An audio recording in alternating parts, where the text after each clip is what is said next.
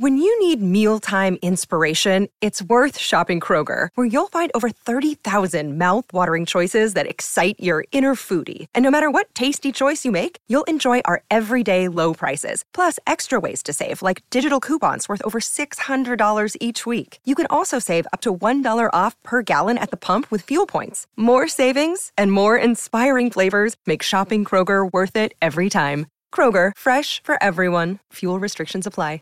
Save big on your Memorial Day barbecue, all in the Kroger app. Get 3-pound rolls of juicy 80% lean ground beef for $3.49 a pound with a digital coupon. Then get select varieties of flavorful Powerade, Body Armor Super Drink, or Arizona tea for 77 cents each, all with your card. Shop these deals at your local Kroger today, or tap the screen now to download the Kroger app to save big today. Kroger, fresh for everyone.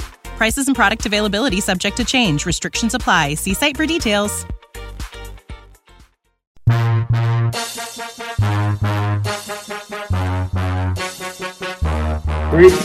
First of all, it's when the lights come on, the priests come out at night. So, when they come on, it's time to shine.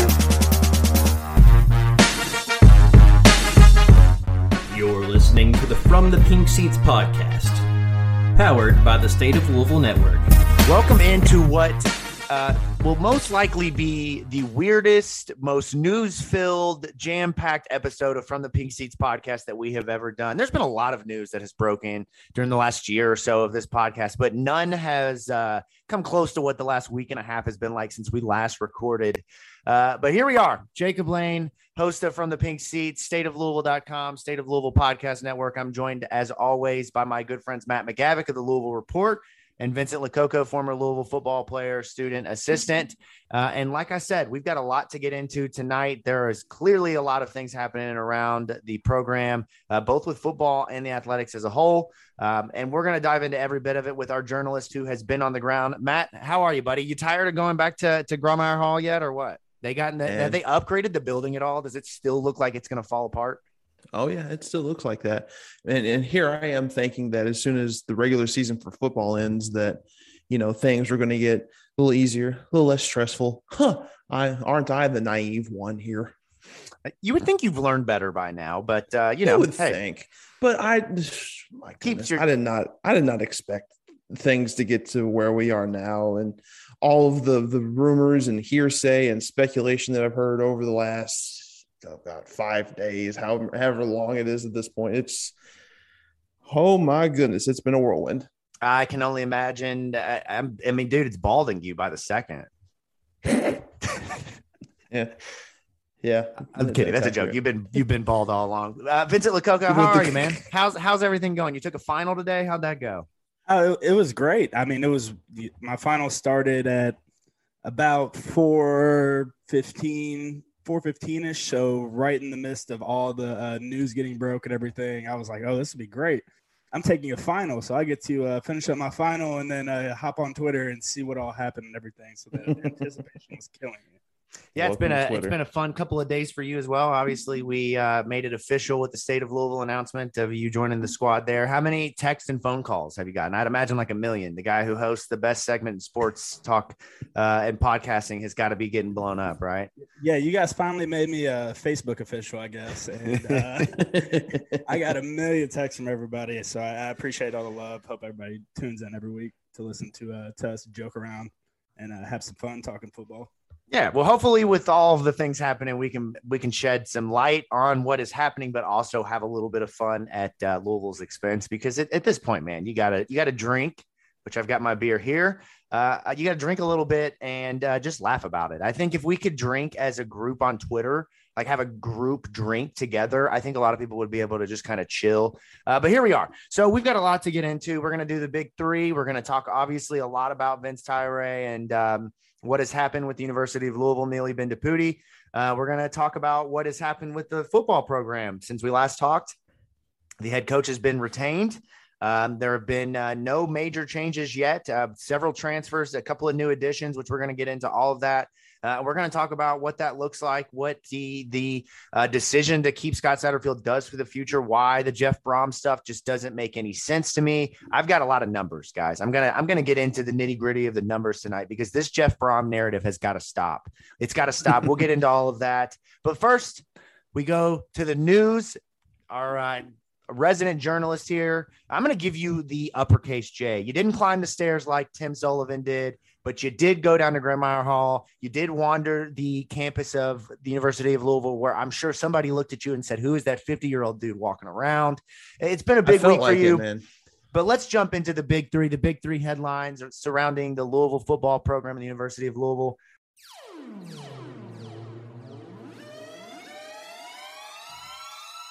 Big three. Yeah. Big three. Come on. Yeah.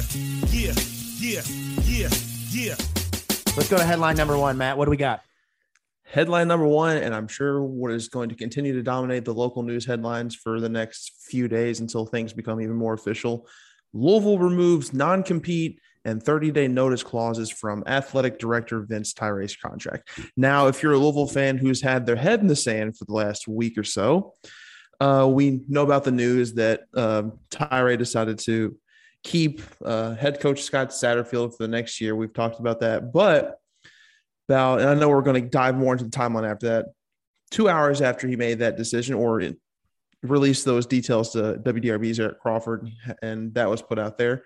Yahoo Sports' Pete Thamel reported that Tyra had become a surprise entry to the Florida State athletic director job, which it's being reported by one of the most reputable and knowledgeable and most connected guys in college football. So when someone like him puts that out there, it's pretty serious. And so that slowly devolved into more and more rumors, more and more speculation. But before we get into that, what actually ended up happening was that the Louisville Board of Trustees met Monday in a special meeting for an executive session to talk about quote unquote personal matters. No action was taken then. Then EULA met the next morning. No action taken. Board of Trustees met, what time is it now? 4 hours ago. And they finally made action. They waived the non-compete and 30-day notice termination clauses from Tyra's contract. Now, and basically what that means is that Tyra could take the Florida State job like in 5 minutes, and he would be contractually and legally able to, because the non-compete pretty much put a snag in all of the Tyra to FSU chatter, because what it said is that he would not be able to take any job with another athletic coast conference school in any capacity for up to 12 months after the end of his contract, which is set to expire in 2023. So now that's out of the way. He doesn't even have to give a 30 days notice that he's taking another job, say at FSU. So in theory, this could have been done like 5 minutes after the Board of Trustees meeting today ended. It hasn't. I thoroughly expect for things to become officially official with Tyra and FSU tomorrow. And by the time this podcast drops, it'll be today. So, hey, breaking news. Did it. Yeah, exactly. So, yeah, that's kind of where things stand there. It's kind of in wait and see mode now. It's not even wait and see mode, wait and expect, because it's going to happen at this point. Yeah, definitely caught me by surprise on Friday. Obviously, we were all just kind of waiting on the edge of our seats to see what would happen with Scott Satterfield. I think him being retained is a little bit of a surprise, but also a little bit of a no-brainer, which that may be a shock to some people. But, you know, when you have the financial issues that Louisville has, which we're going to get into here in a little bit, and I would encourage people to watch the stateoflouisville.com. We've got a great piece coming in the next couple of days, maybe even the next week, with a lot of the financial stuff to try to explain and put some context into some of these conversations that you've heard about Neely Bendapudi and Vince Tyra and the financial ramifications of another coach. But let's call it what it is before we jump into the next headline here. Is Louisville is still paying Bobby Petrino. Louisville is still paying Brian Van Gorder. Louisville is still paying a number of other Bobby Petrino assistants. Louisville is Papa John. Louisville is paying Papa John for removing his name off of the stadium. Louisville is paying Scott Satterfield. Louisville is paying Scott Satterfield's staff. Louisville would have had to have paid a buyout to Jeff Brom. Louisville would have had to have paid to Purdue, and Louisville would have had to have paid another buyout to Scott Satterfield. it just doesn't make sense for a coach who is 500 over a 3-year period. I digress. Headline number 2, probably not the best segue into the next headline. Doesn't come from a website. There's been no rule following in the last couple of days from the University of Louisville in terms of how things are supposed to go. So why should we follow the rules? I don't need a website for a headline. Headline for myself: Justin Marshall, Zay Peterson, Nick Okeke, the latest Louisville Cardinals to join the transfer portal. It's been a busy week for the portal, and we talked about this. If you've been listening to the show, I really hope that you can walk away feeling like you're educated a little bit more about college football, the portal, recruiting, because without context, some of these things just don't seem like they're not a big deal. People think of players leaving and they think, oh my God, the world is falling apart. We've had 4 transfers in 5 days, whatever the case is. All right. I get it. Jordan Watkins transferred and left Louisville late last week. We talked about, I think we talked about in the last episode. I've lost track of when the last episode even was. Okay. All right. But we talked about the lack of Scott Satterfield being in the announcement of leaving. We talked about maybe there being some issues with Jordan's fit in the offense. The guys that have transferred since then: Nick Okeke, Zay Peterson, who else did we? Justin Marshall. And then I feel like I'm missing somebody else. I know Hassan Hall. No, it's only 5 at this point. It's those 3, and then Watkins and Hall. Yeah. Okay. So I'm blanking. Let's just run down the list here. I don't have the stats in front of me, but Nick Okeke, absolute disappointment this past season. I think we can all agree. Maybe not his fault. They had to move him to middle linebacker after the injuries that they sustained there. He never really was himself. He's had a good couple of seasons. He's dealt with injuries, but it's a lot like the Russ Yeast kind of thing. Like, he probably will have a better fit for him where he can be the focal point somewhere else. Playing behind Yasir Abdullah, not many people are going to start over Yasir Abdullah across the country, let alone at Louisville. Right. Okay. All right. We can call that one a depth thing. Zay Peterson, I tweeted this earlier. Jack Fagot got moved to the guard position. That told us all we needed to know about Zay Peterson's playing time, right? Jack Fagot was going to play at that spot. Marvin Dallas emerged as an absolute baller. Okay. Marvin Dallas alert. Signal the Marvin Dallas. I'm telling you, I need to get like one of those staples that was easy buttons and have like it say Marvin Dallas alert, because he's going to turn into one of my favorite players. Exactly. Right. So the Zay Peterson, as much as we really liked him being an IMG commit, again, it doesn't seem like he ever was able to get onto the field a lot like we've seen with some of these classes. Right. And then the last transfer that we kind of talked about was Justin Marshall, a starter every game this season, a starter really for the most part the last 2 seasons. But like, if we're going to look at this on a scale of a non-existent wide receiver to a star, Justin Marshall is probably somewhere towards the former. He's had good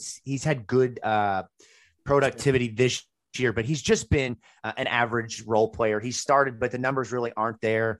I think he's probably got a better fit elsewhere. These numbers don't really make you feel like you're confident in Sat. But what I tell you, and I think we can all agree here, you guys chime in if you're wrong, is none of these players that have left compare to the players who have come back. Malik Cunningham coming back, Catrell Clark coming back, Monty Montgomery coming back, potentially Yasir Abdullah coming back. So we're talking about a lot of guys potentially coming back who matter. And not that these other guys weren't any good. Jordan Watkins and Justin Marshall are 2 of your starting receivers. But they were just kind of role players to fringe starters. I think, is that fair to say? Yeah, completely agree.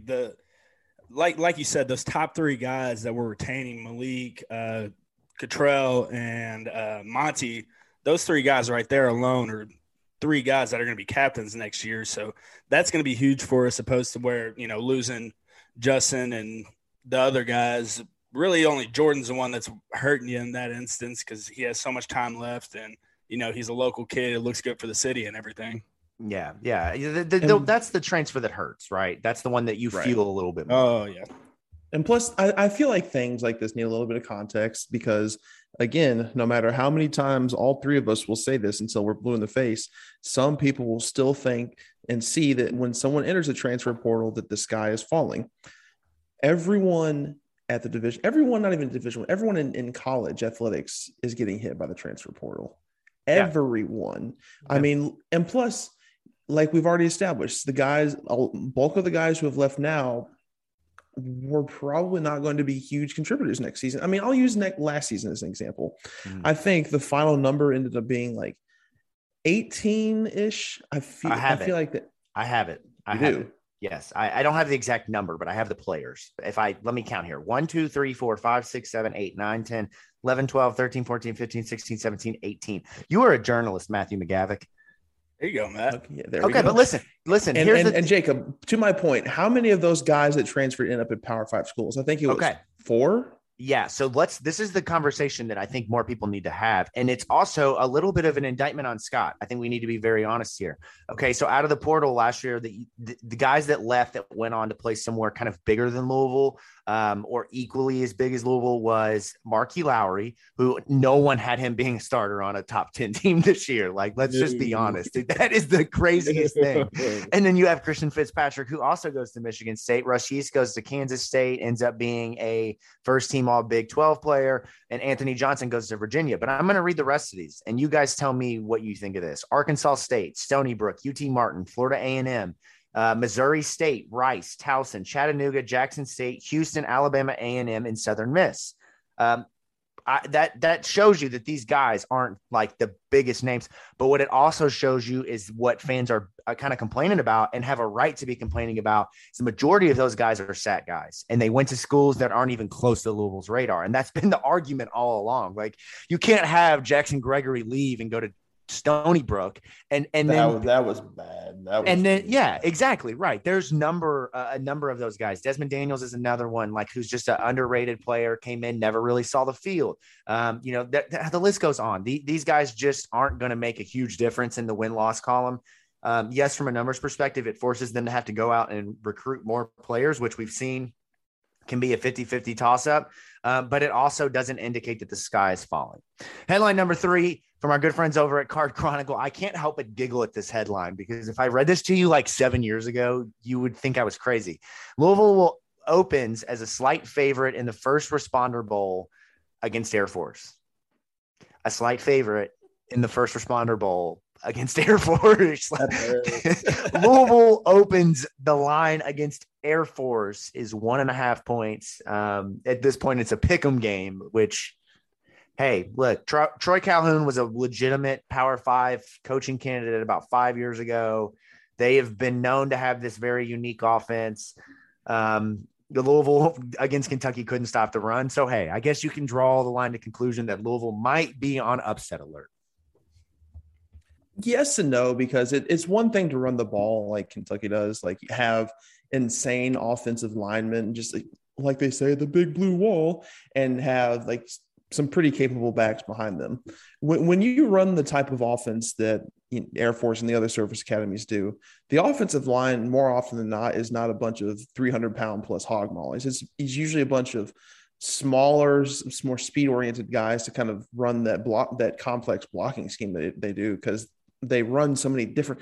Since they run so much, they have to have so many run plays.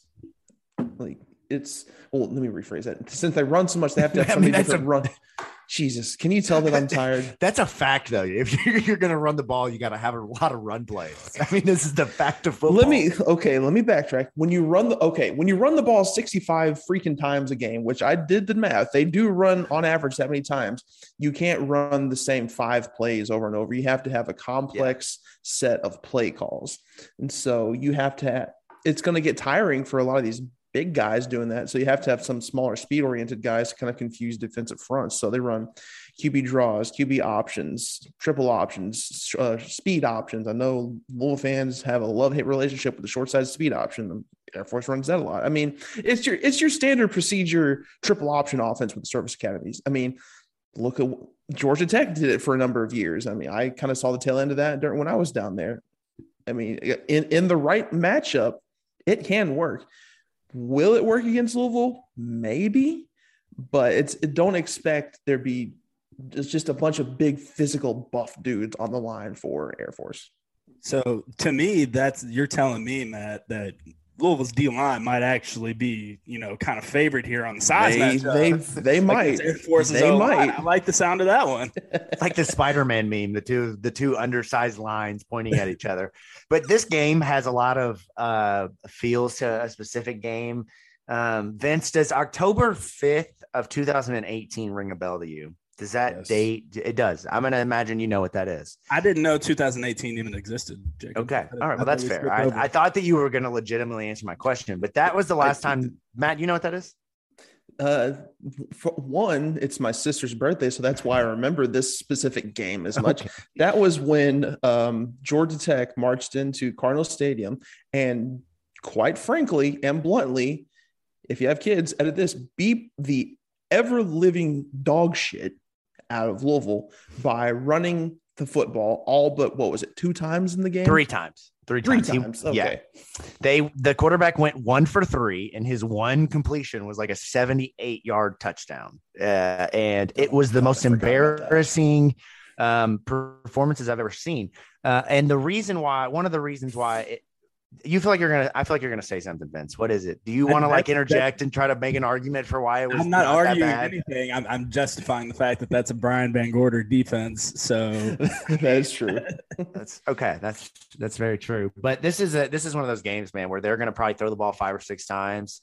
They just have to tackle. They tackle in this game, and they come dead. Like I think that there's this perception outside of the building that the team is falling apart. Nobody believes in Sat. But what I know about Satterfield, and one of the biggest reasons, I think I've said this a lot this on this season of the show, is the guys play so effing hard for him. They go like their life is on the line. Like if you watch Louisville play, okay, I will agree with you. Sometimes they're not that good, but you show me where they've quit, and I'm going to tell you you're a liar. And I don't think they're going to quit for this game. But if they do show up and they feel like they're just going to win, Air Force is going to run the ball 65 times for about 1,095 yards. Like that's how it's going to go. So this game will be definitely something to watch. We're going to get into this much more. I don't want to talk much more about Air Force. I don't really want to talk about what we're going to talk about. We're going to do it anyways. We'll have more previews. The game's in like 4 weeks, so we'll get there. Yeah, let's jump into. We'll get a bowl episode at some point, but at some point we should get an Air Force person on. Do those exist? Are there people who cover Air Force football? I feel like there has to be. We have got to find the Air Force journalist and get them on. I have so many questions. All right, let's jump into another place where we have a lot of questions and not a lot of answers. Vince Tyre. Again, I said this a little bit ago about Air Force, but if you had told me even 6 months ago that Vince Tyre might leave Louisville for another job, I'd tell you you're crazy. The guy was the CEO and a president. Hell, if you'd have told me that like 10 days ago, I'd have. Yeah. If you had told me that at Friday at 4:00 before we found out, I would have told you were smoking something. Like it's unbelievable. The story. Okay, we went into the weekend freaking out about Satterfield being retained. Louisville football fans, I'm not retaining my season tickets. I'll never go to another game. How dare Vince Tyre not fire Scott Satterfield? I'm sorry, I'm super burpy. The beer is getting to me. It's a winter lager, super burpy. But the fans, this entitlement. It's Jared Stillman, which I enjoy Jared Stillman. I know a lot of people don't. He is spot on. I've been saying it all week. Louisville is so close to 2017 Tennessee running Greg Schiano. They really are. We are so close to that right now. We are on the precipice of looking like the most stupid fan base in the country over a coach who is 27 and 29. That's all I'm going to say about it before we get into Jeff Brom. But this whole thing is just crazy how it came out of left field. The Chris Mack thing, the 6-game suspension, we kind of like, okay, all right, 6-game suspension. It was stupid. Neely overstepped her, boundaries, whatever. We moved on. The suspension is over. Yeah, we bitched about it for a long time, but we thought, okay, Neely's involvement in sports is over. And then Friday comes and Scott is retained.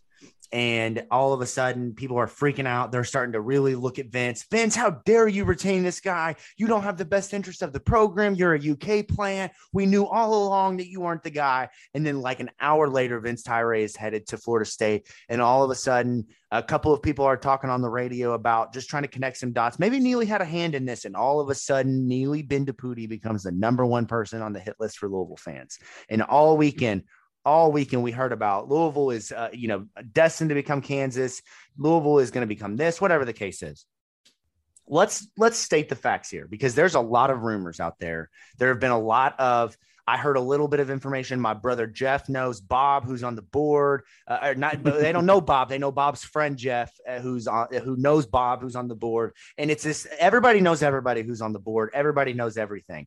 What I'm not going to do right now is discredit any of the message boards. I'm not going to discredit any of the people who reported stuff, because more and more what they reported is starting to look very true. But I want to run through a timeline of this, and I'm going to do this very quickly. So I hope that you can maybe slow this down if you're listening on Apple or Spotify to keep up. I talk fast as is, but I'm going to go through this quick for the sake of time. 11/27, Louisville loses to Kentucky 52-21. That's an important date to know, because at that point, the timeline for Scott Satterfield is sped up significantly. It goes from maybe one more year to no, fire this man tomorrow. Don't let him back in the building. Jamal Adams his ass and lock him out. Okay, 11/29, Cord Dennison and Louisville part ways. This doesn't seem like it's that big of a deal. Cord Dennison had been on leave, but this is the first kind of bad news towards Louisville football and some things maybe happening behind the scenes.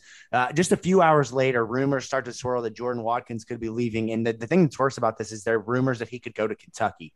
We obviously now know that's probably not going to happen, but at the time, it looks like it's the end of the world. Louisville is falling apart.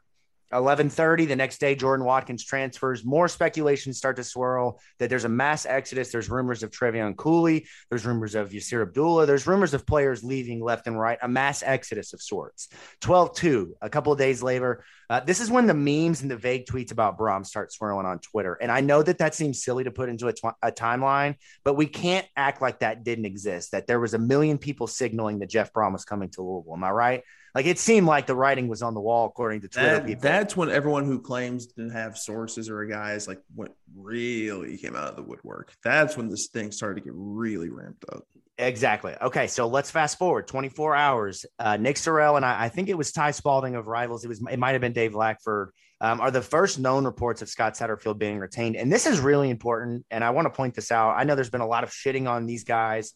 I'm not going to do that, right? I don't know these guys from the back of my hand. Well, I know my hand pretty well, so that's a bad comparison. But I don't know these guys from Jim up the street. But what I do know is what they said is true. And when you see that and it's a trend, you have to pay attention and not just discredit it because you don't like them or you don't think that's traditionally where news comes from. Okay, I move on. 12/3 later on in the day, all throughout this day, rumors are swirling that Scott Satterfield has been fired. That is a rumor that has made its way to Twitter, and it is known at this point Jeff Brom is happening, that he is the top candidate. It is only a matter of days before it's announced. In fact, more people know Jeff Brom's buyout dropping date than they know when their taxes are due. Like, straight up, people knew when his buyout was dropping. Okay, like, let's not ignore, Louisville fans knew what was happening. Okay, so 12/3 at 5:30, and the time is very specific here for Friday. 12/3 at about 5:30, Scott Satterfield is announced as being retained as head coach. Again, you mentioned it, Matt. Eric Crawford has that news. There's no statement. There's no nothing. It's just a leaked bit of news to Eric Crawford. It was a Friday news dump, baby. Exactly. A Friday news dump at its finest from a university who knows all about the news dump. Okay. At 6 o'clock, so not even 30 minutes later, Pete Thamel reports that Vince Tyree is a rumored candidate. It was actually an hour and a half, but I mean, all right, whatever. Negligible. This is why you're the journalist and I'm the dude who just makes stuff up as we go. Okay. All right. So that's important. That's when it's like, okay, holy crap, what is happening here? And then between 6:30 to about 7:30 that night, rumors really begin swirling that Neely Bendapuni had interfered and had a hand in Scott Satterfield being retained, and that Vince had been interviewing for other positions because of that interference. 12/4. Neely finally issues a statement. Decisions about personnel matters within the athletic department are made by the athletic director, AKA, I hear you bitching on Twitter, and this is what the handbook says. I have faith in Vince Tyree's leadership of the department, and I support this decision in the matter. Okay, that's a terrible statement. Let's move on. University of Louisville schedules a special meeting of the Board of Trustees on 12/5. Another hint that we know something is happening. This is where it gets interesting because of the Tim Sullivan genius. There's legal jargon here. Personnel matters. You can't have people in the room. They kicked Matt's ugly ass out and said, you can't be in here, Matt. Get out. We don't want you tweeting what's happening. Get out, Matt. And Tim Sullivan says, no, Matt and I are staying. We're journalists. We know where we can be. We're here. And they kicked you all out. The next day or later on that day on, was that Monday? It was. I don't even know what day of the week. It was like 1 hour, like half an hour to an hour after that meeting ended. That Pat Forty says, okay, this is legit. Florida State is interested in Vince Tyree, and there is legitimate tension between Neely and Vince. And it's strained the relationship enough that this is the reason why Vince is leaving. Okay, 12/6 to 12/8. all throughout the weekend, we hear in the next couple of days, we hear that Louisville was on the verge of hiring Jeff Brom. And if you want to just send Louisville fans over the edge, this is what you tell them. Jeff Brom was coming to Louisville. He was ready to come home. No, there wasn't necessarily any direct interview or contact, but Jeff Brom's back channel say he was ready to be back in Louisville and come back to the city where he put his college career on the map at Louisville and be the head coach of the Louisville football program. 12-7, there's a EULA meeting. I don't know what that means, but it's important because it happened. 12-8, we're finally to today. Vince Tyree's non-compete is waived. 30-day notice is waived, and the writing is on the wall that Vince Tyree is leaving. And here we are at this is just to be transparent with recording. I don't know when I'm going to release this. I have 2 kids, man. Editing podcasts can be difficult sometimes, but it is 8:33 at night. This is a timeline of about 7 days, and we still have no statement from Neely Bendapudi as to what is happening. And here's what I want to go into next. I know I've talked a lot of this episode. I hope that's okay. I hope you guys don't mind me talking. But I want to go into these narratives, and I want Matt. This is the segment of Matt. This is where we really dive into the journalistic side of things. I want to talk about these narratives because it's really important to understand. Before we really dive into the narratives, I think we need to, considering we've gone over so many quote unquote people who have sources, I think we need to go ahead and reset and establish like what we know for a fact. Do it. Now it's not a lot because we haven't heard from anyone at Louisville, which is a joke, if you ask me. Maybe they're waiting until everything is officially official. But I mean, if you hold 3 meetings over 3 days in executive session over personnel matters, we got to know something. But I digress. There's been a lot of chatter, rumors, hearsay, whatever insert term you want to use about what the hell's gone on, whether it was Neely who made the call to retain Stat. It was Vince who made the call to retain Stat. Brom was coming. Brom wasn't coming. We had the money for Brom. Louisville didn't have the money for Brom. Blah, blah, blah, blah, blah, blah, blah, blah, blah, blah, blah, blah. We need to establish what we know from reputable people. And I preface that by saying I'm not saying people at radio stations are not reputable, not saying some select people at message boards are not reputable. But in this situation, there are 3 entities who I, beyond the shadow of a doubt, believe anything and everything they say regarding the situation. One, Pete Thamel, who first reported this from the get-go and got this thing started.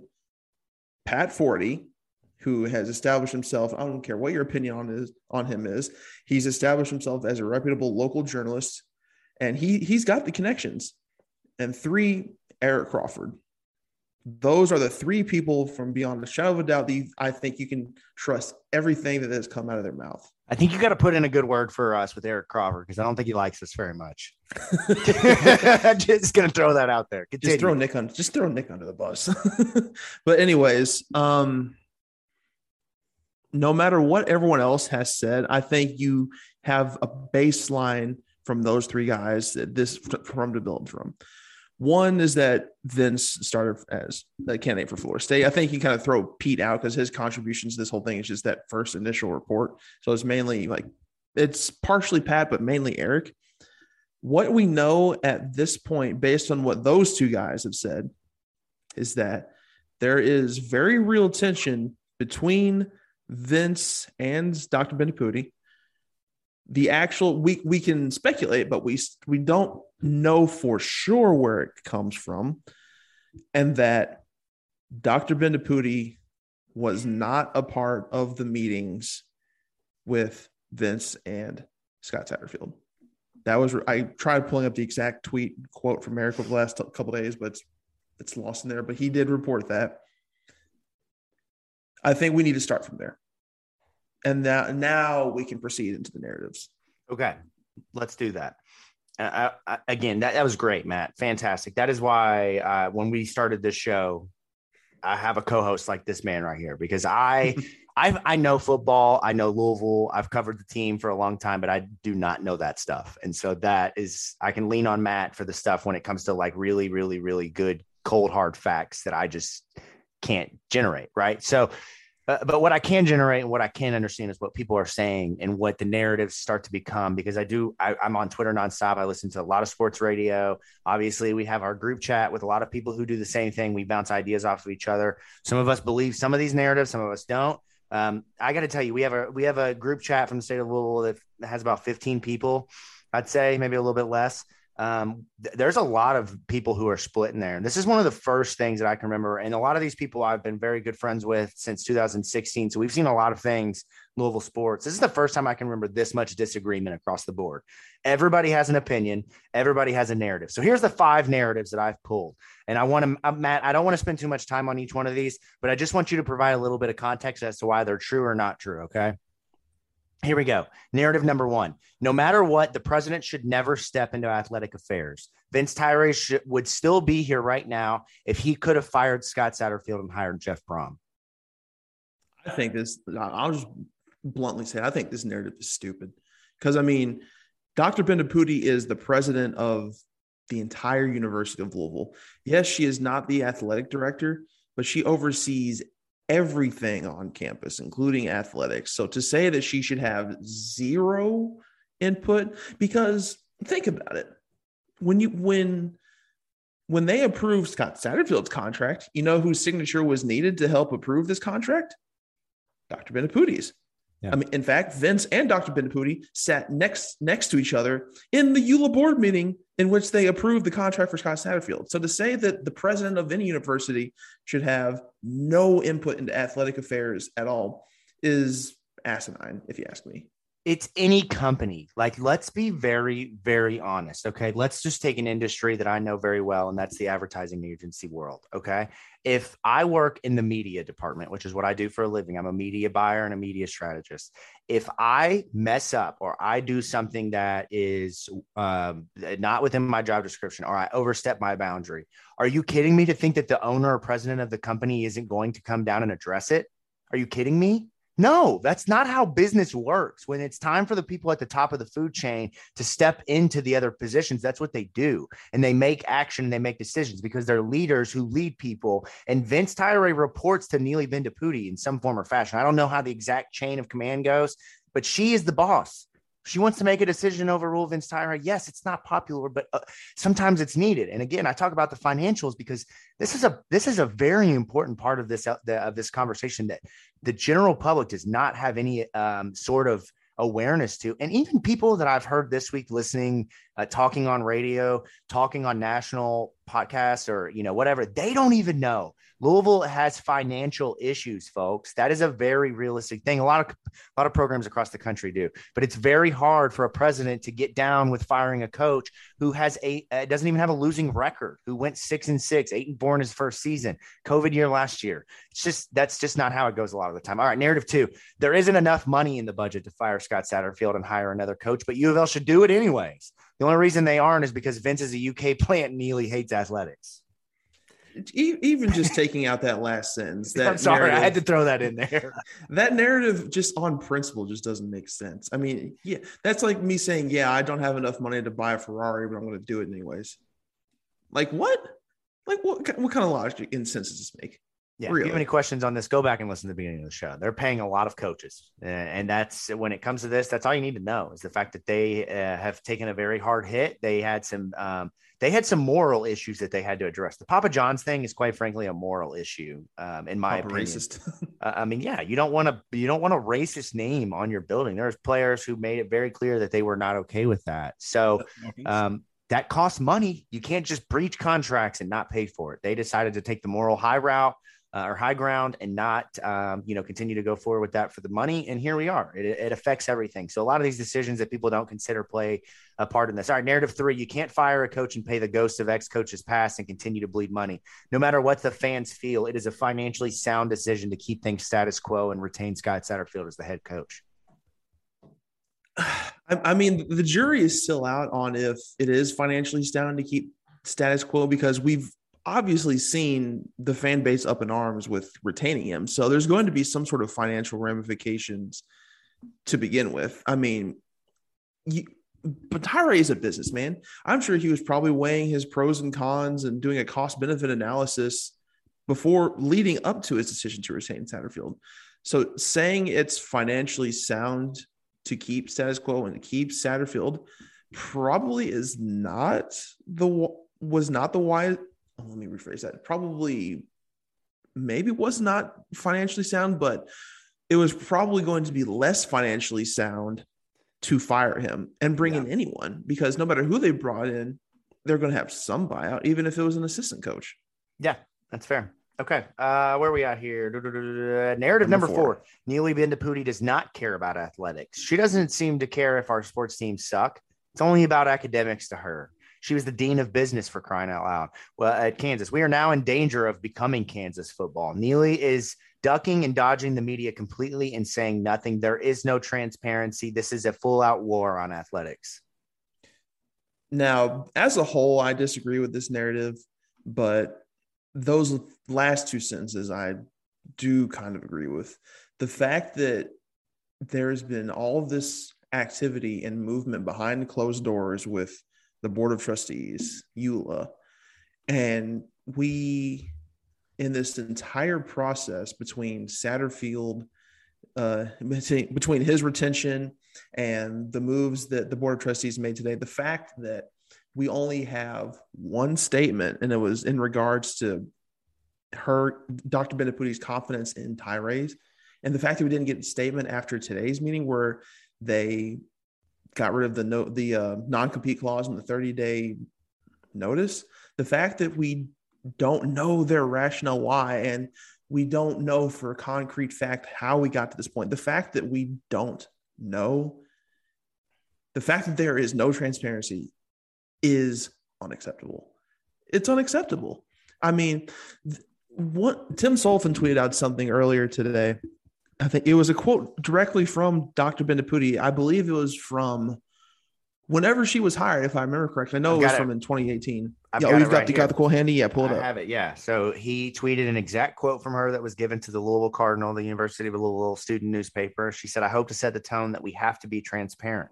If I'm the only one that knows what's going on, if I'm the only one that holds the cards, we have not shared information with people. You get bad decisions faster." I mean, there you go. But in the same breath, it's reckless to say that she does not care about athletics, because athletics are a part of a university. They do help fund the university. They're not the driving force with funding of a university, but they do play a part. I mean, she came from Kansas, for Christ's sake. I mean, Kansas, I mean, they're football, but they know basketball. I mean, she has some sort of athletic background. She knows the importance they are to a community. So to say, oh, Dr. Neely doesn't care about sports, she just wants to ruin the athletics. Oh, it's stupid. It's a dumb, tired argument for those who are unhappy with things how are going down now. And I can get that to an extent. Because like I just said, the fact that like we have no real official statements after 3 straight days of meetings is maddening. I wish we had something more. Now they could be just waiting until Tyree is officially gone or he officially takes the Florida State job, but give us something. How are you going to waive his non-compete clause and his 30-day notice clause and then just drop out like that? You almost called it a no trade clause. I came that close to, I almost did call it a no trade clause. That's amazing. Yeah. All right. Narrative 5. It's year 3. Scott is 18-18. Making a move this quickly would be a disservice to everyone. We trust that with a sound market, and this is we as in Louisville saying this, so this kind of narrative, and this is important because this is what's kind of coming from them. We trust that with a sound marketing strategy, we can win fans back. I mean, I'm on the fence here. I'll straight up say it now. Before that Kentucky game, I was still firmly aboard the retained Scott Satterfield train. Like you need continuity. You can't just cycle coaches in and out, in and out, in and out, in and out. You'll never have program stability, and you'll never get anywhere. Seeing things unfold the way they did against Kentucky, it put me squarely on the fence. Because seeing a team that was so non-competitive, seeing them get thoroughly out-muscled from the jump, and to see that against two teams that are like of similar class, like where Louisville is arguably trying to get to. It's concerning. It is. And like the narrative said, Scott's 18-18. I mean, he's 500 even through 3 years. And he doesn't really have that many marquee wins. I mean, the top one is what? Wake Forest from 2019. Yeah. And that's really it. And plus, recruiting has been hit or miss. There have been some question marks there. There's been some good recruiting wins, but there's been a lot of recruiting misses. Mm-hmm. It seems that with this, like I said, you need continuity. You want to see what he can do in year 4 when I think he should win 8 games. If he doesn't win 8 games, I think you can make the argument there. And with some of the players they're bringing in with this small recruiting class now, there's a lot. There's a few 4-stars, and they've done in the first week of December, they've done a fantastic job in the transfer portal, bringing in the running back from Tennessee and then the wide receiver from Florida. But in the same breath, what gets you excited about this team next year? Seriously, besides maybe Malik Cunningham. Yeah, Malik. That is it. Malik. But, here's what I'll say. You bring back Catrell Clark, Monty Montgomery, and Yasir Abdullah, and we got a different argument. I mean, those are 3 foundational pieces of a defense. And but I think at the end of the day, with this specific narrative, you can make sound arguments on both sides, and not one side is the dominant winning argument, so to speak. There are pros and there are cons to each side. Mm-hmm. But here's, I don't know if you're going to mention this in some point in the end of this podcast, but if we ever get there, it feels like this podcast might go on forever. I know. I mean, if Vince is to take this Florida State job, and I say if, he's not going to, he's going to. Doesn't it almost seem worse if he did fire him and then got up out of Dodge? I mean, wouldn't you, if you're planning on leaving somewhere, wouldn't you rather just not make any major decisions? Not make any major decisions before bolting. It almost feels like if he did fire Satterfield, it'd be an even worse look on him. Yeah, I mean, I guess nationally, to the national media, maybe it would, but here it would be a major hit. He would have gone down as a god. I mean, you might as well put from a PR standpoint, firing a coach and then it coming out 2 hours later that you're in contention for another job. From a PR nightmare, that's awful. Yeah, but look, that's true. But look at what is happening at Miami, dude. Nobody cares. It's a 2-day cycle of shit, and then everybody forgets because there's something else there's another 2-day pile of shit somewhere else. Any Diaz ain't forgetting. hey, dude, look, hey, man. I know we got a defensive line coach, but hey, Manny, if you're up, man, you got my number. Manny, you up, bro? You got my number, man. Hey, big head. Y'all want Manny Diaz to come in and save our D-line? Is that it? Is that what y'all saying? I don't know. Last week, I thought he was the offensive coordinator before. So here I am. I just sound like another Louisville fan picking a name out of a hat. Bring Deion Sanderson. I don't want to see that greasy-ass hair on our sidelines at all. Hey, man, don't you – I got pomade. It's pomade. It's not grease. Let's be real. Let's have a conversation here. Not everybody has buzz cuts like you. They go to the barber and say, give me a one all over, all right? Some people like me get the fade. They get the nice pomade put in, and it starts to look good. So don't you and dare there's me slander. Who gets the 0. I just need to get rid of the cul-de-sac, please. Give me the lawnmower. Yeah, give me the lawnmower. All right, real quick before we jump into the last bit of the show where we talk about Scott Satterfield, Brian Brom, I want to give out our hero of the week. This is our second edition of Hero of the Week, the From the Pink Seats Hero of the Week. This week's Hero of the Week, guys, is a bit of a surprise. I think that this character he catches a lot of flack for doing his job. And doing his job in a way that sometimes feels a little bit pokey and proddy. He has been known to kind of dive deep and find stories that people say, hey, man, you didn't need to tell us that. Just leave that alone. Where you're going with this. But this week, this man has brought the people the truth. He climbed stairs. This is an older fella.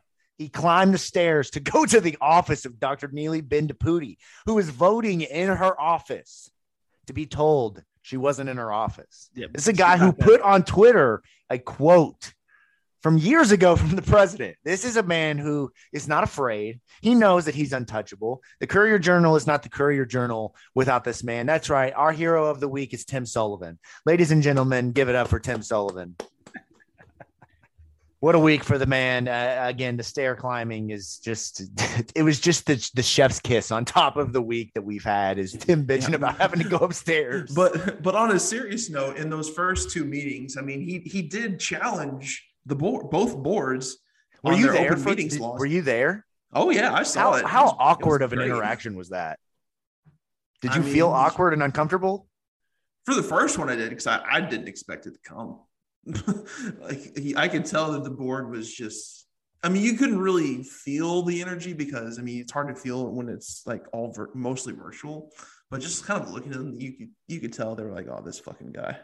Yeah, I mean, good for him for standing up for himself. But just like, what did he was like? I'm not leaving. I'm not fucking leaving. Excuse my language. But is that what he said? Like, is he like Belfort? Pretty much like Jordan Belfort was the like executive person of the meeting, the timekeeper. Like, all right, media, we're gonna need you to leave, and you stood up, and Tyler Griever stood up, and Dom Yates stood up, and Tim just sat there, and he's like, I'm not leaving. What are you talking about? I'm not sure who the representative and the board of trustees were, but they essentially told Tim, your protest is duly noted, but we believe we are in our right and we are well versed in open records laws. They pretty much said like, okay, cool. All right. Well, you're going to find out here in the next couple of days who knows about open record laws. Tim Sullivan is coming for your ass, whoever you are that kicked him out. All right, let's move into the last part of the show here and let's talk a little bit about Scott Satterfield. Obviously, this is what this is all rooted in. I mean, Chris Mack is a big part of this because that was months ago. And somebody pointed out like that Scott Satterfield Vince Tyra didn't have a meeting with Neely in the morning on Friday, call up Florida State. Like, hey, can I interview for your job? I'm pissed off. Like this has been an ongoing thing that obviously has legs to it, but the Scott Satterfield thing kind of set it over the top. But I want to pose the question, and we've kind of talked about this. Was it the right move? I'm going to give you all my opinion. I don't know if you care, but I'm going to give you my opinion. I think it was the right move. And here is why, because there was one candidate for this job outside of Scott. There wasn't any sort, at least that we know of, right? ADs probably always have a list in their Google Doc files of, their top 5 coaching candidates if their position came open, whatever. But Vince obviously hasn't had time to kind of reevaluate this. I mean, just a month and a half ago, Louisville looked like maybe 8 wins was a possibility, right? So Vince has not been preparing for this. So Louisville fans overwhelmingly are leading this charge for Jeff Brom. Vince Tyra has been a man of the people. He's listened to social media. I mean, there's a lot of things that you can literally point back to in press conferences and media availabilities and different things where Scott is literally, or Vince is literally listening to people. The fans of the Louisville program, he's listening and making changes based off of what they want. But this decision, in my opinion, while unpopular, if Jeff Brom did not play at Louisville, if he did not go to Trinity High School, if his family was not football loyalty here, nobody would want this cat. Like, I'm just going to be very realistic with you guys. And again, I'm going to go through this really quickly, but I've pulled some numbers. Okay. And 5 years as the head coach of Purdue. I think that's what it is. 1, 2, 3, 4, 5. 5 years. He's 27-29. Okay. It's Purdue football. They weren't very good for a long period of time. He's done a lot of rebuilding. That's great. Okay. Against top 25 teams, he's 5-9. You hear a lot of people talk about Jeff Brom's ability to beat top 5 teams. Okay. This season, I will give you, he beat number 2 Iowa. They beat number 5 Michigan State. A couple years ago, they beat number 2 Ohio State, like 62-10 or something like that. He beat number 19 Iowa in the same year. But outside of that, his top 25 wins are number 23 BC. And that's it. Okay. Which we can point about Sky. We can talk about all that. We'll get into that here in a second. This is where things get interesting for me, okay? And this is where the argument for Jeff Brom falls apart. If you want us to talk about Scott Satterfield not winning games that he should win, we need to have a conversation about Jeff Brom, okay? Overall, in his record, he's 27-29, 5-9 against top 25 teams. Against teams that are unranked, he's 22-20, okay? I'm going to read off some of the losses that he's had. 2017, he lost to Rutgers, Nebraska, and Northwestern. 2018, he lost to Northwestern, Eastern Michigan, Missouri, Minnesota, Wisconsin, and Auburn. Okay, some of those aren't that bad. 2019, he lost to Nevada. He lost to TCU, Minnesota, Illinois, and Indiana. In 2020, he lost to Minnesota, Rutgers, and Nebraska. In 2021, they lost to Minnesota and Wisconsin, Notre Dame, and Ohio State, a couple of top 10 losses. 2 losses to Rutgers in 5 years should disqualify you from any coaching search at the Power 5 Any level. coach that loses to Scott Frost deserves an explanation. Like, is there anything in that I just ran through that's sexy to you besides the 2 top 5 wins? No, none of that. None of that is sexy. It's a very mid resume. I mean, okay. And what are we complaining that our coach is? We're complaining. Okay, I'm going to get mad for a second. We're complaining that our coach is a mid coach. He is a dime bag. He's a 30. Like he's the bad shit, man. He's not, I think what they're saying. I think this is the way to describe both, because both are mid coaches from just purely a resume build. We've established this, but the difference between Braum and Satterfield as mid coaches is that the mean for Satterfield is just consistently average. Not a lot of peaks, not a lot of valleys. For Braum, it's peak valley, peak valley, peak valley, peak valley, peak valley. I mean, Purdue beat this season number 2 Iowa, and the very next week after jumping into the top 25 got their ass beat by Wisconsin. Oh, okay, everybody knows that was not even the number 2 team in the country either. Yeah, like their team, they finished 10 and 2 or something like that. This is true. They're pretty good. This is true. I'll give you that. But Iowa's still, decent. But I mean, how are you going to come off of an emotional high from beating the at the time number 2 team and then lose to unranked Wisconsin next week? Can I just say this? Like, this is I'm gonna shut this argument down. Okay, I don't care if it's Purdue. I don't care if it's a rebuild. I don't care if he had Rondell Moore and Milton Wright and George Bell and the defensive lineman whose name I can't pronounce, but I think it's like Galifianakis or something like that. I'm gonna be very realistic with you. Jeff Braum has 2 winning seasons in 5 years, 7-6 and 8-4. And in the 8-4 year, I'm not saying this because actually I am saying this because I want to disqualify it. His wins are against Oregon State, UConn, Illinois, number 2, Iowa, number 5, Michigan State, Nebraska, Northwestern, and Indiana. Okay. Like 8-4 is good. It's fine. But you want to go hire a coach? You want to go pay $5, $6, $7 million for a coach who has 2 winning seasons in 5 years? Get out of here. Okay, you don't want Scott Satterfield? Fine. I understand. His coaching record, mid. It might be cheeks, okay? But you want to go hire a coach who has 2 winning records in 5 years? That tells me that there's ulterior motives. And the ulterior motive is he played at Louisville. That's it. He played at Louisville. That's it. Okay? For crying out loud, go hire Will Stein for $500K and let's go put a couple $1 million assistants around him. Okay. I'm like, golly, man. Bring Will Stein in on this staff. I'm here for that. Okay. I am too. That's another story. Will Stein actually wouldn't be a bad. We can build a staff of pretty decent alumni, right? Like Greg Scruggs is the defensive line coach at Cincinnati. Probably not a bad hire for Louisville. Will Stein, the offensive coordinator at UTSA. I don't know if he's an offensive coordinator at a Power 5 school, but anyways, my point is, if you're willing to die on the hill that Scott Satterfield is not the coach, I'm fine with you there. I can stay on that hill with you. I don't need to roll down. But if you go to if your hill is that Jeff Braum is where you're dying at, no, man, I'm gonna go find somewhere else to lie down and die because that's not it for me. The coach has 2 winning seasons in 5 years. He's 27 and 29. He's lost to Rutgers twice. Move on. Okay. So the next part of this is Vince doesn't have any other candidates. You can't just fire Scott and then go into a national search and spend the next month looking for coaches when you just fired your coach after 3 years. He was 18 and 18. You have a very limited budget. Okay, so that's where we're at. We retain Scott because it's the most obvious isn't the right word. Intelligent might be the right. It's the best thing for this program. 1 more year. If he's not good, then you get rid of him. You have a new AD in house. You could figure it out and start fresh. I don't know what else people want to know, but Jeff Braum isn't it. He's just not it. And I don't know how many more ways to say it. Well, my thing is what makes the general public think that Jeff Braum would want to come into this? Like right now, He is sitting pretty as the hometown hero, Mr. Football royalty in the city of Louisville. Why would he want to come and risk any of that with the fan base that we have and how we react after that? Anything really, which I mean, our reactions are warranted for sure.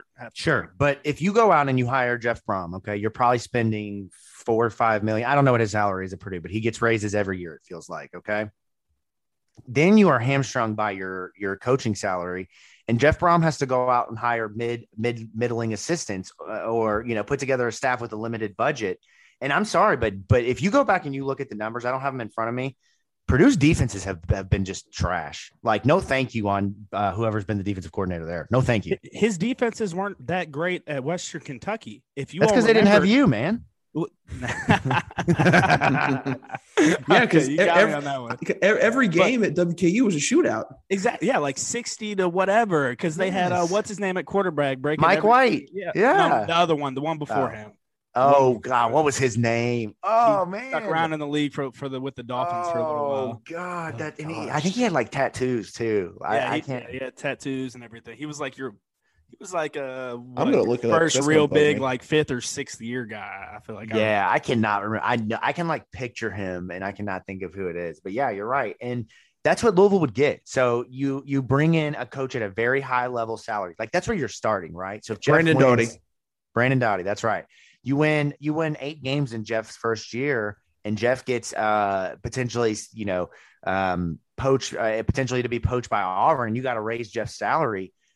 You're just putting yourself further and further in the hole. And then eventually, if he's not any good, and you got to fire him, you have another buy. It's just a mess. He's not proven enough for me to feel comfortable paying him whatever he wants. Okay. This isn't Rick Pitino. This isn't even, Bobby Petrino. Like, this isn't a guy who's proven to me that he can win at the highest level. And even worse, I don't think Louisville fans are even prepared for even the potential that Jeff Brom could be mid at Louisville. They don't want to hear it. They just think he's going to come in and automatically give Louisville 9-10 win seasons consistently. And you know what he's going to do at Purdue? You know what he's going to do? He's going to shut the city down, Matt. They're not coming in. No more Morrow coming in here being a big dog. No, Jeff's locking the 502 down. There's so much talent in the 502 that it's going to make that big of a difference. Jacob, don't make me go on this tangent again, man. You know how I feel about this subject. You know what? Okay, I don't want to point fingers. You know what? We gonna have this discussion right now, because now I'm mad. I'm okay. Let me gather my thoughts for a second. I recognize the importance of recruiting local. I do, because every year in the city of Louisville and in the Commonwealth of Kentucky, there are a handful of players that are good. Selah Brown, Travion Longmire, Gavin Wimsatt, and a handful of other guys that are worthy of Power 5 looks at Louisville. That is it in any cycle. The state of Kentucky and the city of Louisville is not a recruiting hotbed like Florida, like Alabama, like Georgia, like Texas, like Southern California. I'm sorry. I pulled up the research. I actually looked this up. For the past 20 years in the modern recruiting era, how many times has Kentucky had double-digit top 1,000 prospects? It's not been a lot. And when they've done it, it's been like 11, 12, 13 top 1,000 guys. You know how many are in the state of Florida alone? Any given year, 150. Oh my gosh. Like, that's not an exaggeration either. There's that many in the state of Florida alone. So whenever I see people saying, oh, they're out recruiting the 250th best player out of Florida and not a top 10 guy in Kentucky, and that's the problem. That's not the problem. That's how you fix things. Prospects in Florida, in Alabama, in Texas, in these guys are better than top 10, 15, 20 guys in the state of Kentucky. I'm sorry if it's going to hurt some guys who don't want to accept that, but it is the truth. I'm not saying that there aren't guys who are worthy, who are not worthy at playing Louisville here in our own backyard. But we have to stop acting like if you were just simply recruit from Trinity, from St. X, from Mail, that you're going to field a team that's going to win the ACC. It's not going to fucking happen. And people need to accept that while they do need to establish a local footprint, that is important, but they need to establish pipelines in all of the aforementioned states that I've mentioned. Jeff can recruit. There's no doubt about that. He's recruited damn good at Purdue, but show me where the results are, man. You can recruit all day long, but show me the results are. 27 and 29 are not the results that are worth paying that much money to. So what needs to happen? What do we do this offseason to get things going? We talked about this a couple weeks ago. We talked about it last week. There's a lot of things. The one thing that I can't get over. My hand hurts from beating the table. I did not expect to go off like that because I'm sorry. What if I told you that Randy Shannon is coming to save us, Matt? Get the fuck out of here. The funniest thing about the release on Friday, the note from Eric Crawford was the mention of a guy. No, it was 40. It was 40. Okay, first sorry. repeated. Yeah. Get out of here with that nonsense. So Randy Shannon comes in with Peter Sermon level save the program expectations. And look, I'm all for replacing Court Dennison and putting a really experienced guy like Randy Shannon in there. He's a guy who coached in Miami. He knows how to recruit that area, but he's never been a guy that's really got. I mean, I haven't heard anything extraordinary from Randy Shannon. So let's not act like, at least the last couple of years, let's not act like this guy is the savior of Louisville football. There is no savior at this point right now. The only savior is that they bring in a couple of dominant defensive linemen, which we'll see if that happens. But I think it's clear they're going to make some changes on the staff. We'll see if anybody gets let go or if there's any sort of movement with coaches going to other schools. But I don't think that Court Dennison can be it, right? No. I think changes. And even in the interview with Crawford last Friday, I don't have the exact quote pulled up, but he did make mention that changes are probably going to be coming. Yeah, I think changes are going to come. One thing I'm watching for is what happens with the staff at App State, who leaves what positions they're available, defensive coordinators, offensive coordinators, because positions become available at App State. There's a lot of guys on Louisville staff who would be candidates. Let's be perfectly clear with that. So there's that to watch. There's the potential of guys being let go. I made it very clear. I think Scott Satterfield has to pull some sort of Chris Mack type move, fire a couple of his friends. There's some changes that need to be made. Two changes that have been made on the Power 5 transfer front. D. Wiggins and Tywan Evans, two commitments from the SEC and ACC. Tywan Evans coming from Tennessee, was the leading rusher last year as a JUCO guy before he got hurt, 4-star recruit in the 2021 class. And then D. Wiggins is a guy that Vince is very familiar with, gave him probably his crowning jewel college football moment because of a bad coaching decision. You're welcome, D. Whoa. It was not a bad coaching decision. Let's rephrase that. That was a bad Marlin play. I yelled ball. Oh, we're throwing Marlin under the bus now. Okay. Oh, there's no throwing under the bus. It's abundantly obvious. I was not the one covering D. I was the one on the sideline. So Louisville brings in a receiver who probably is an upgrade. No, I'm gonna be honest with this and say this the right way. He is an upgrade over Justin Marshall and Shai Wertz. They're not done at that position. They need more help there. But for starters, he is a great addition. He's a guy who's been kind of caught up in the shuffle down there with KJ Osborne coming in as a transfer. They had Jeff Thomas, a former 5-star guy. They've had a couple of other wide receivers down there who have played really well. His numbers aren't great. He only played 2 games last year, but he's a guy who can help. I think he's what, Matt? 6'3", 190, 195, something like that. 6'3", 190, 195, something like that. And he's like a flanker. He's not like a wideout or a slot receiver. He's kind of in the middle. Yeah, so he's a possession guy. Is kind of what you're saying for is that right? Am I for football guys and not soccer guys? Flanker, whatever that is. Listen, Matt's over here. It's late. I might be getting baseball. My sports. That's a baseball term. I might be getting my sports terms. So you got him, and then you got Tywan Evans, who comes from Tennessee. Again, he was a leading rusher, had a couple of 100-yard games against some SEC schools. Got hurt just like D. Wiggins, didn't play a full season, but he comes in and is Jalen Mitchell and Trevion Cooley are your guys. We'll see if anything happens with those two, but I would imagine that those guys are probably pretty locked into their spots on the roster. But he joins a group that's with Aiden Robbins and Jawar Jordan, gives them some more depth. Which one of those two guys you guys think is the more impactful player next year? Oh, Tion, no question. Because before he got hurt, hold on. Name argument. We need to go back here. Is it Taiwan or is it T1? Don't listen to Matt. He's been pronouncing Kendrick all year. He's been calling him Kendrick. I'm like, Matt, it's Kendrick. That's how it's freaking spelled. I'm pretty sure it's Taiwan Evans, not what did you say? Tion. Okay, all right, go on. Anyways, Evans. Just gonna call him Te. But no, he was before he got his ankle injury. He was Tennessee's leading rusher. And just looking at brief clips of film on him, that dude's explosive. Not to say D. Wiggins isn't, but I mean, when you're the leading rusher at an SEC type school, yes, please. Absolutely. Yeah, that's what I said. You need SEC guys. You need Power 5 guys, Big 10 guys, Big 12 guys. Fill the rosters up with those kind of guys. Stop taking chances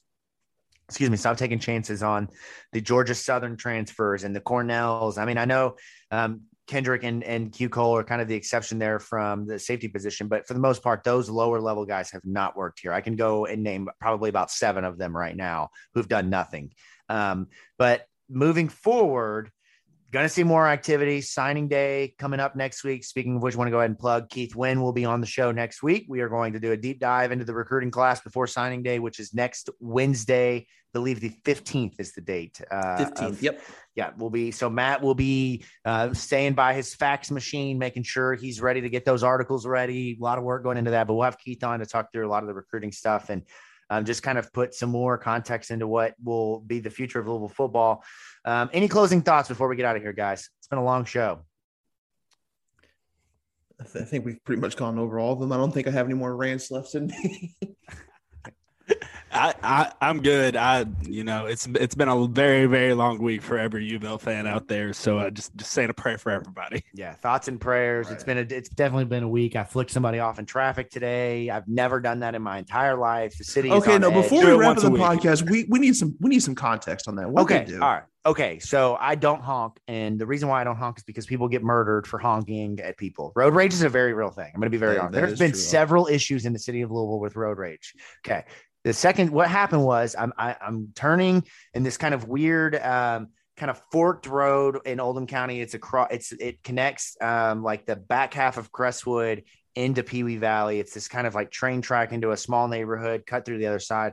But the way this train track works is I'm going to turn my video on here so you guys can see how I'm explaining it. You go over the train tracks and the road splits, okay? And you either go left if you're going to go turn left, or you go right and you go into traffic. And I had a lady or man, I'm not sure, I didn't look, but I had a person following me all the way through this neighborhood, and the speed limit is 20. And there are cops back there all the time. And so I go 20 the whole way because I'm not getting pulled over in a neighborhood with my kids in the car. It's just too much. My son's crying. But I get to this point, traffic is coming on the Grange Road, and the way that you turn into traffic, there's cars coming about 40 miles an hour, okay? Like traffic is moving. And I get to the edge and I'm getting ready to turn, and the way that it goes is you literally come to the farthest part of the intersection because cars are coming up too. And it's this little tiny little path. And I'm getting ready to go to merge into traffic, and a car is coming, and it's just a little bit too close for my liking with my 2 kids in the back seat. So I hit my brakes, and the car just puts the horn on me and just won't let go of the horn, and is blaring the horn as more and more cars are coming. I mean, there's like 15 more cars that come after this traffic pattern. And I finally go, and the whole way, as soon as I get in, the car turns behind me, I flick them off. I'm so mad. My kids are in the back seat. I'm not proud of this. And I don't know if they see me or not, but then I just start waving out the window at them and going slow. And I do this thing. My roommate and I used to live on this weird street where we would be going like full speed with traffic, and then you had to make an immediate left. And we did the slow turn to piss people off who get on your ass. So I did the slow turn. And I pissed this person off. And I was so angry. Like I was like, ah! And it's because people want Jeff Brom, guys. That's why I'm so pissed off here. It's been a great show. We thank you guys so much for tuning in. It's been a great week for the state of Louisville from the Pink Seats podcast. This is the kind of stuff where we love to talk about. I know it's a lot, but a lot of things to dive into, share our opinions on. So we thank you guys for tuning in. As always, give our guys a follow here. Matt is the one to follow if you want the trusted news. That's at Matt_McGavick. Be sure to follow Vince at Vincent Lococo. You can follow me at Jacob Lane 08. Be sure to follow Pink Seats Pod on Twitter if you're not already, as well as the State of Louisville and the State of Louisville podcasts. By the time this podcast comes out, guys, the news will be, who knows where it'll be, but we'll see. We'll see. Maybe next week when we talk, there's a new athletic director, probably the same football coach, but who knows, man. As long as we're like this. As long as we're like this. This. We got to be a family, y'all. All right, we'll catch you all next week.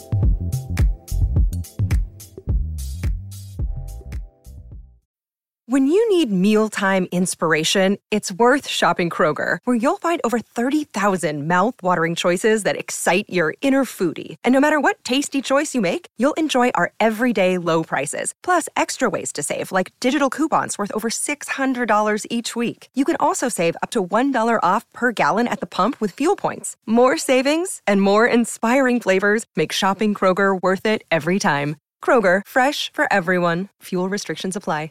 Save big on your Memorial Day barbecue, all in the Kroger app. Get 3-pound rolls of juicy 80% lean ground beef for $3.49 a pound with a digital coupon. Then get select varieties of flavorful Powerade, Body Armor Super Drink, or Arizona tea for 77 cents each, all with your card. Shop these deals at your local Kroger today, or tap the screen now to download the Kroger app to save big today. Kroger, fresh for everyone. Prices and product availability subject to change. Restrictions apply. See site for details.